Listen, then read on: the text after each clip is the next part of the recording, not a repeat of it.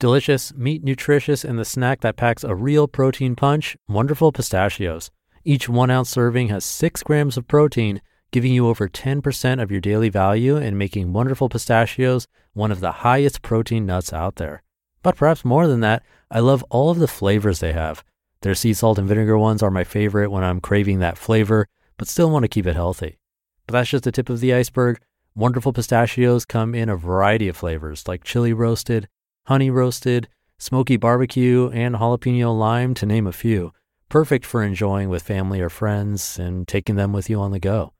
Whether you're a pistachio purist who loves cracking open every nut, or you prefer the convenience of no-shells pistachios, Wonderful Pistachios has got you covered. Grab Wonderful Pistachios and elevate your snacking game today. So fill up with a healthy snack when hunger strikes. Visit wonderfulpistachios.com to learn more. That's wonderfulpistachios.com. This is Optimal Living Daily, episode 1316. Give Yourself a Hand, Reacting Less to the Stress in Your Life, by Allison Carmen of AllisonCarmen.com. And I'm Justin Malik.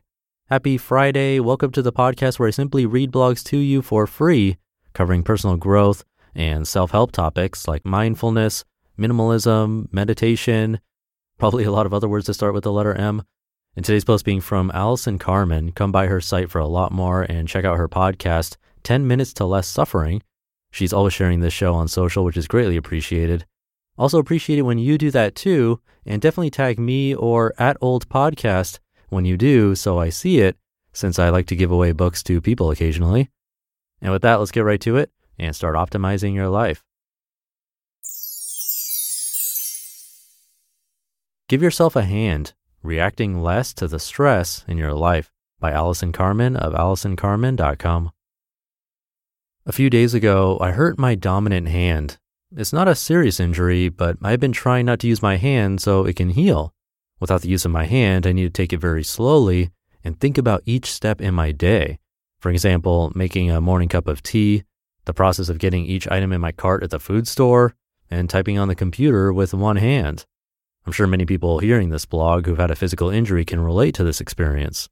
It can be a reminder to be more appreciative of our bodies and show us how to slow down and be more mindful of each activity.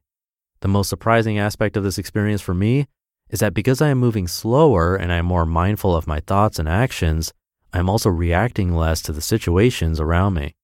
I noticed my softer reaction when my daughter left her winter coat and some wet towels on the bathroom floor and also left the bathroom light on.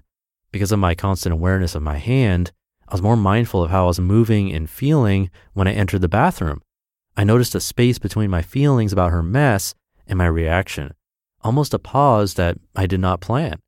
Normally, I would have approached her with an annoyed tone and asked her to go back to the bathroom to clean up her mess and shut the light. But that pause allowed me to be more thoughtful about my reaction. I immediately realized it was not such a big deal, and I proceeded to think about how to shut the light and pick up the coat and towels with one hand. I also was able to calmly tell my daughter what she had done and asked her not to do it again. I then entered the kitchen to find a sink filled with dirty dishes.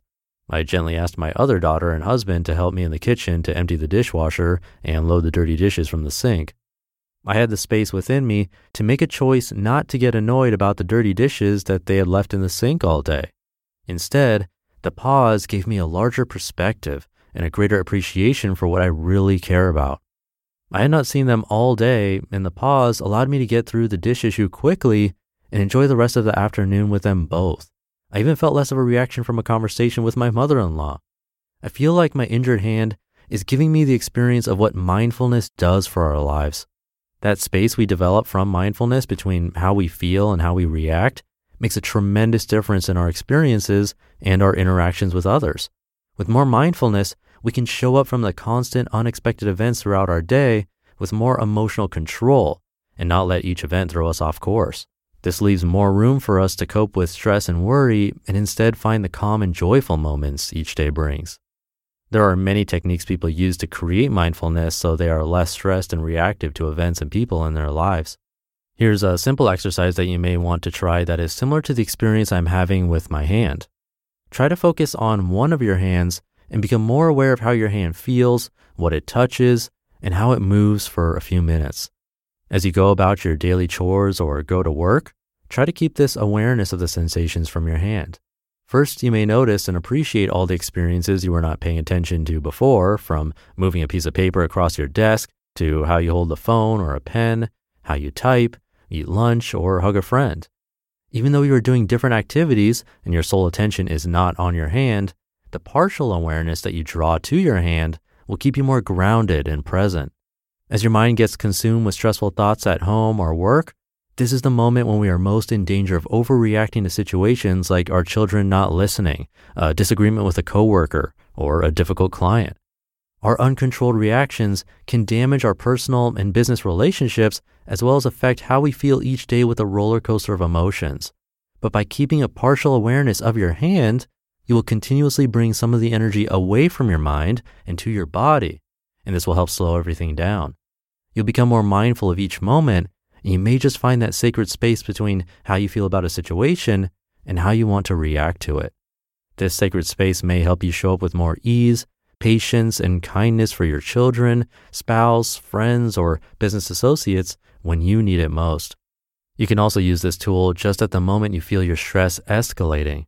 If you're getting very distracted with worry about the future, or you find yourself overreacting or feeling overly uptight, just slowly bring some of your attention to your hand, and you'll bring some mindfulness to the situation.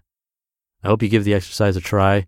Maybe the sacred space created by your mindfulness will be a new beginning to show up for your life with more ease and peace, and open you to more joy in everyday life. You just listened to the post titled, "Give Yourself a Hand, Reacting Less to the Stress in Your Life" by Allison Carmen of AllisonCarmen.com. Allison has a great tip there. It's a simple one to become more mindful in the moment. That's probably one of the toughest things about mindfulness and awareness, or meditation in general, creating that space, and also remembering to do it in the first place. So trying an exercise like this could help a lot. Let me know how it goes. And that'll do it for today. Hope you have a great start to your weekend if you're listening in real time. And I'll catch you over the weekend where your optimal life awaits.